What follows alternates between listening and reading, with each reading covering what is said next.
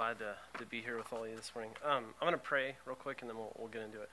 Father God, thank you so much for this morning. God, I thank you for just the opportunity to gather together, Lord, even in the midst of snow and sort of that obstacle. God, we thank you for your word, and Lord, I just publicly declare my dependence upon you, Lord. I can't do it alone. I don't want to do it alone. And I just pray that you would give me the words to speak. God, I need you.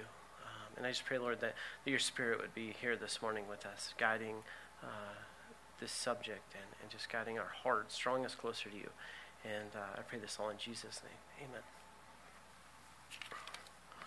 Okay, so we are in week 2 of a sermon series on generosity. Last week, Pastor Brian kicked us off, and we talked about why generosity. And so that's a question he answered. And throughout the rest of the series, what we'd like to do is to convey some of those roadblocks that stifle us from living a life of generosity. Now, this morning, I don't have a 5-point outline, and I've entitled my lesson "God's Ownership and Our Response to That." So, like I said, I don't have a 5-point outline, and I don't know that there's this direct point. But what I want to talk about is just if God is truly the owner and we live according to that, it's going to look different. You see, I think that one of the major roadblocks to living a generous life is our perspective of God's ownership and what our responsibility is in relation to that ownership. I'm not going to bring anything new to the table this morning. It's probably not going to be anything mind-blowing or something you've not already heard before. What I really want to do is to shape or reshape or challenge our perspective, because we get so focused on the here and now. I mean, we're human. That's the way we think. And further, it's not about, when we talk about generosity, it's not about how much I have or how much I don't have. It's not about my gifts, talents, and abilities or what I don't have. It's what I do with what I have. And so I'm going to lay out three quick, easy, very, very elementary foundational pieces that really could probably go with any sermon ever taught. Then there's going to be an illustration, and then I'll finish with some application. Okay, my first point, and this is not my elementary point, but this is my first point that I want to really sort of dive into this morning, is that what I or you believe about God is the absolute most important thing about you. It is without a doubt the most important thing about you as an individual, what we think about God.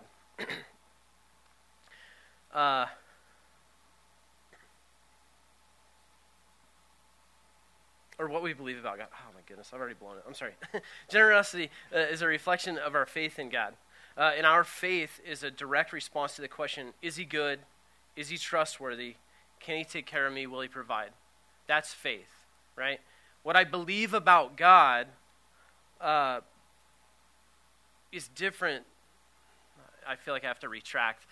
What I believe about God is the most important thing about myself, not what I think, right? Because people all day long, and we see it in like politics, people say what they think, right? But they live what they believe to actually be true, right? Like I can say, oh, I think it's bad that, a guy is a drunkard, right? But if I do that, I'm living what I believe. So there is a distinction to be made, not my point at all. But, excuse me. As good old-fashioned Christian folk, we believe what the Bible has to say, right? We believe it to be true. We believe that the Scripture is God-breathed, as 2 Timothy 3:16 tells us, that it's perfect, it's complete, and it stands alone. That's foundation number 1. We believe that the Bible is true. I said it was easy, elementary, right? Okay, if point number 1 is true, then my second point is, if we believe that Scripture is true, then we believe that God created all things, right? If God created all things, Genesis chapter 1, we believe that. As good old-fashioned Christian folk, we believe that God created all things. Now, I've already basically God's ownership. If he created all things, I feel like we could probably clock out and go home now, but I got way too much to talk about. Okay, so if the first 2 points are true, then we move on to the third point. And that is this. That is that Jesus is God, right? And all things were created through him, and all things, that in all things he has authority in heaven and on earth, right? That if the first 2 are true, then the third one is true. Jesus is God, that all things were created through him, and he has authority over all things. And we see that, John chapter 1, Matthew 28:18, and Philippians 2, 5 and 6, among many other. And I have a lot to cover, so for the sake of time, those are the verses that comes from. So, super basic, right? I told you, those are my 3 elementary points, and they're not complicated. And you've heard those before. We're good old-fashioned church folk, right? We're Christians. But why are they important? Why are these basic points so important? Why do they matter when it comes to generosity, right? Because that's the series that we're in.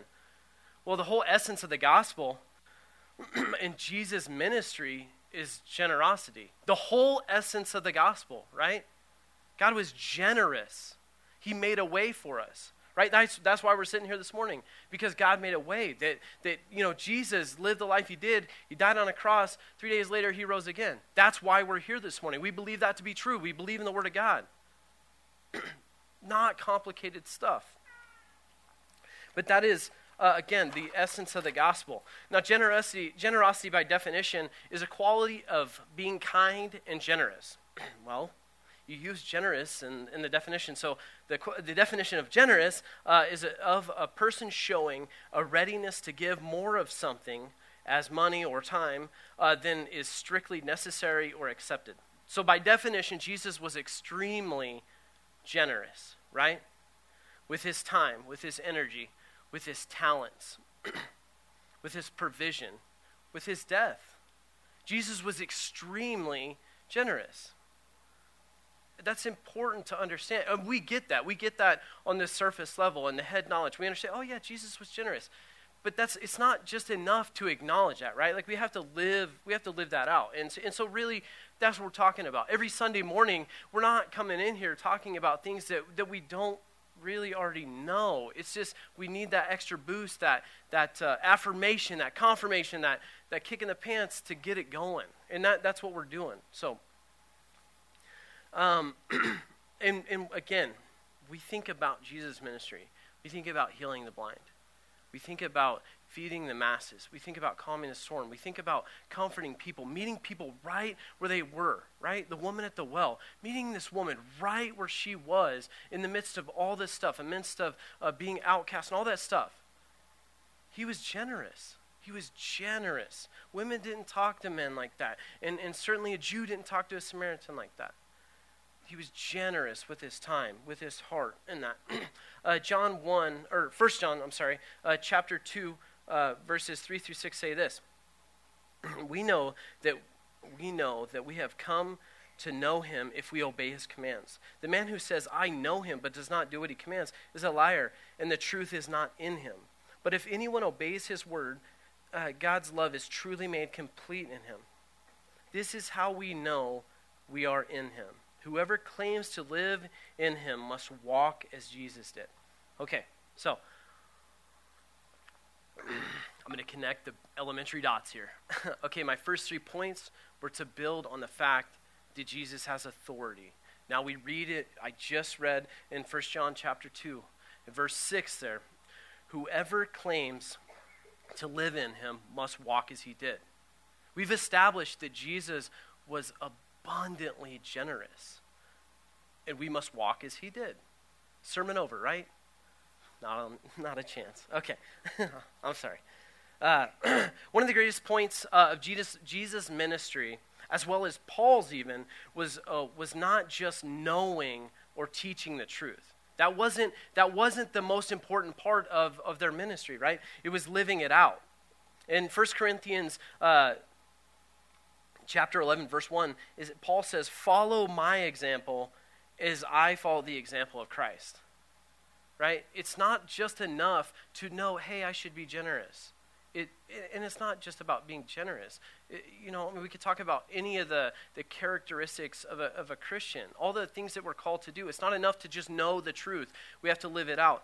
I'll give you a scenario here. What if, for those of you who have children, what if you go to your kids and you say, hey, listen, this is what I want you to do. I want you to clean your room, okay? Pretty basic, right? Clean your room. I've had this talk countless times. Like, I literally cannot count how many times I've had this conversation with my kids. Now, so a little while later, I go to kind of check and see how things are going, and no progress is made. And I'm like, what in the world? Okay, and I say, hey, what's going on? I asked you to clean your room. And they say, hey, I know the room isn't clean, but listen, this is what we did. I know we didn't clean the room, but I interpreted properly what you meant by saying, I cleaned your room, or to clean my room. I interpreted that properly. Also, I know how to say, clean your room in Greek. We formed a committee. And in this committee, we discussed all the ways to clean a room. The best times to clean the room, the most effective ways to clean the room. Now, we've done this. We really sat down, we put a lot of hard work into this. We discussed in this committee how often a room should be cleaned and in what order it should be cleaned. We talked about how much time we should devote to cleaning a room, right? As this committee, we put a lot of hard work into it, right? I don't know about you, but I would look at my kids, well, in awe, really. But I would think, you've lost your mind. You've literally lost your, I'm impressed. I need to walk away because, wow, that's, my goodness. My instructions were clear, right? Right? Like, clean your room. It's pretty basic, right? But do we not do that? Do we as the church, do we not do that same thing? We do, right? We overcomplicate things. The scripture is clear about how we ought to live and what we ought to do. And yet, we do all of those things basically, right? And that's not a knock on the church. I'm just saying that it's in our nature. So what do we do about it? And that's really what I want to talk about this morning. Okay. God's instruction is clear. We as Christians should be the most generous people on the planet. Noticeably so, right?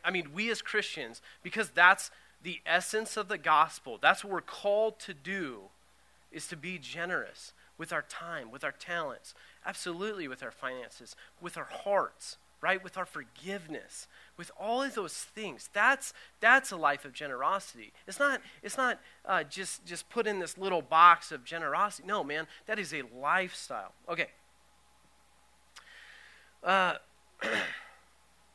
James chapter 2, verses 14 through 16, faith without deeds is dead, right? We understand that. That's what Scripture tells us, that faith without deeds is dead. In verse 24, it says this. It says, you see that a person is justified by what he does, not by faith alone, okay? Matthew 25, verses 31 through 46, the sheep and the goats. Man, I love that parable, by the way. But in verse 34, it says this, the king will say to those on his right, come, you who are blessed by my Father. Take your inheritance, the kingdom prepared for you since the creation of the world. The thing is that they fed the hungry. They gave to others that were thirsty. They invited the stranger in. They clothed the needy. They visited the sick and imprisoned. Our faith has to take action. It has to. Because James tells faith without deeds is dead. It's meaningless. The sheep and the goats, it's the same. The essence is the absolute same. Again, true faith takes form in action. There's no doubt about this in Scripture or in our lives. Understanding God's full and complete ownership of all that we have and all that we do shapes our perspective of how we are to live our lives. I think one of the biggest roadblocks of living a life out in this perspective is that we get caught up in the here and now. It's so easy. It's so easy to get wrapped up in our own little boat. I do this all the time. And it's, we would like to say selfish or whatever, but that's how it is. We all have our own stuff going on. To kind of help shape that perspective a little bit, I got a little illustration. It's not original to me, but I saw it on the line, and I enjoyed it, so bear with me. Got this long rope here. Okay, so got a knot in it. All right, so we'll pretend that this rope is your existence, right? And we'll pretend, for the sake of pretending, that this rope goes on forever and ever and ever and ever into eternity, okay? Because we're eternal beings, right? We are. Now, we have a choice to make as to where we're going to spend that eternity. Now, this red part right here is our life on earth, okay? And that's what Scripture tells us, that we're here. We're but a breath, man. We're like a flower in the field, here today and gone tomorrow, okay? Now, we spend all of our time and energy focusing right here, right? That's what we do, okay? We spend all this time and energy, and there's a lot of us that have this perspective or understanding that, oh man, I need to work really hard in this area right here, really, really hard. I need to save, invest, save, invest, and then this little bitty part right back here, I'm gonna live the good life. You know what I'm saying? I'm gonna retire. I'm gonna go eat good food. I'm gonna travel. I'm gonna do all this stuff, right? But that's not the life we're called to live. Because what we do in this red part determines where we're going to be for eternity, right? Is that not the truth? Can I get an amen, a something, a yeah, a woohoo, right? That's the truth, is that we focus so much on this little bitty here and now that we lose it. We lose it, right? What does Jesus say? He talks about investing in treasures in heaven where moth and rust do not destroy and thieves can't steal, right? That's not save, work, save, invest. That's not what that is. Now listen, I'm not knocking those things. It is prudent, it's wise, okay, but they have to be put in their proper perspective, do they not? Absolutely, okay? All right. Being authentically generous is not something that can be faked, because it's a heart condition, right? Like, we can give and give and give, but it doesn't get to the heart of who I am, right? Because I can't fake the heart. And I'll, not me, Scripture has something to say about that. In Matthew chapter 7, verse 21 through 23, it says, "Not everyone who says to me, 'Lord, Lord,' will enter the kingdom of heaven, but only those who does the will of my Father who is in heaven. Many will say to me on that day, 'Lord, Lord, did we not prophesy in your name? In your name did we not drive out demons and perform many miracles?' Then I will tell them plainly, 'I never knew you. Away from me, you evildoers.'" Okay? It's not about, this is the line, okay? This is not a works-based theology. The truth is those people thought that they were doing significant things for Jesus, right? They thought that what they were doing was good. They were prophesying in his name. They were doing all these things. But Jesus says, "Away from me, you evildoers," because they weren't doing the will of the Father. It wasn't about Jesus. It was about self, right? That's what it boiled down to. It wasn't worship in spirit and truth. It was about self, and that's why he says that to these people. But I think that we have to, as Romans chapter 12 talks about, look soberly into ourselves, right? To not think more highly of ourselves than we ought, but with sober judgment, okay? Now, I'm not the Spirit of God, and it's not my job to judge. But I think that we all have to ask those things. What are my motives? What is my heart? What is my heart in this? What is it that I'm seeking to gain? Because there's a difference between serving the church and serving Jesus. And that's what that scripture talks about. I mean, not specifically that, but in essence, that's the same thing. Okay? Okay, so we're moving into the application part of this, and we'll get out of here. Okay, so I'm not a math teacher. I'm not a mathematician, but this is what I got. In a city or town of Goodland, there are approximately 4,500 people, approximately. Now, there's a few families, Dobbs, Douglases. We're trying to add to that number. We're trying to boost it up, all right? You guys need to pick up the pace. No, that's good. Okay, so in that, there are approximately 10 to 15 churches. I'm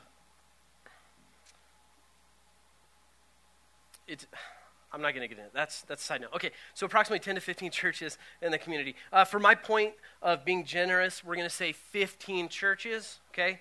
So let's say every one of those churches, again, we're being generous. We're going to say that those 15 churches all serve regularly 150 people, okay? Does anybody know how many that is? Okay, okay. So that's 15 churches serving 150 people each. That's a total of 2,250 people. Okay, that means that 4,500 people minus 2,250 good old Christian church folk are being well churched even equals 2,250. So if you're keeping up, or if I'm articulating well, that's approximately 50%, right? That's not bad. That's not bad. If we were talking about winning the lottery or a brand new car or something like that, right? 50% is not bad. But what we're talking about here and what we're doing here is souls, right? We're pointing people to Christ. Remember when I started, the most important thing about us is what we believe about God. Because all this doesn't matter in the grand scheme of things if I'm eternally separated from God. That's why it's the most important thing. So 50%, that's weak. And that's being generous, right? There's no, I've preached at other churches in this community with 6 people in there. That ain't no 150. So I'm being generous at saying 50%. We got to step up, right? Okay. We're talking about people's souls. So when we talk about generosity, it's not about, I do this for that. There's not reciprocity in that. It's an overflow of what I have. Right? Like, I know how much I'm forgiven. I know how much I'm loved. I know how much I'm cherished. Now, there's days where I got to fight for that, right? Like, I got to stand on the truth and say, no, that's mine. That's mine. I'm taking it. I'm taking hold of it. And it's not easy every single day. But the truth is that's the truth. I know who I'm in Christ. We finished this identity series, and that's what we talked about. All of our identity in Christ, who we are, that value, all of those things. So when we talk about generosity, it's because I recognize all that God has for me, and out of that, I have to give. I have to love well. Not I have to, I get to. Forgive me. So what now? What if the church, our church, Harvest, what if we make a commitment to be a generous church, right? With our time, with our talents, with our money, with all of that stuff. What would that look like? And we're doing some good things. I mean, the fact that, we get to support Paul and Sarah, man, that's awesome. We had 5 guys go to Ghana? 5? 5 guys. What would it look like to be generous? Would it be 10? Would it be 20 guys? What would that look like? What would it look like to be a church that is generous when it gives grace, right? We live in community of grace. What would it look like to not go through the motions, but to actually be intentional about being generous with our time, with our gifts, with our talents, with our finance? What would that look like? We're talking about souls here. We're not talking about playing church. I don't care about filling every row because it doesn't matter if we're not ministering to their souls, right? I mean, you see, and this is, I'm sure in a football stadium of tens of thousands of people, that's a lot of people, right? Could you imagine those souls being won to Christ? Now we have a fertile mission ground out in our community, right? We just talked about in being generous. 50% of people in Goodland, in our small community, are unchurched, are unsaved. Let's be generous.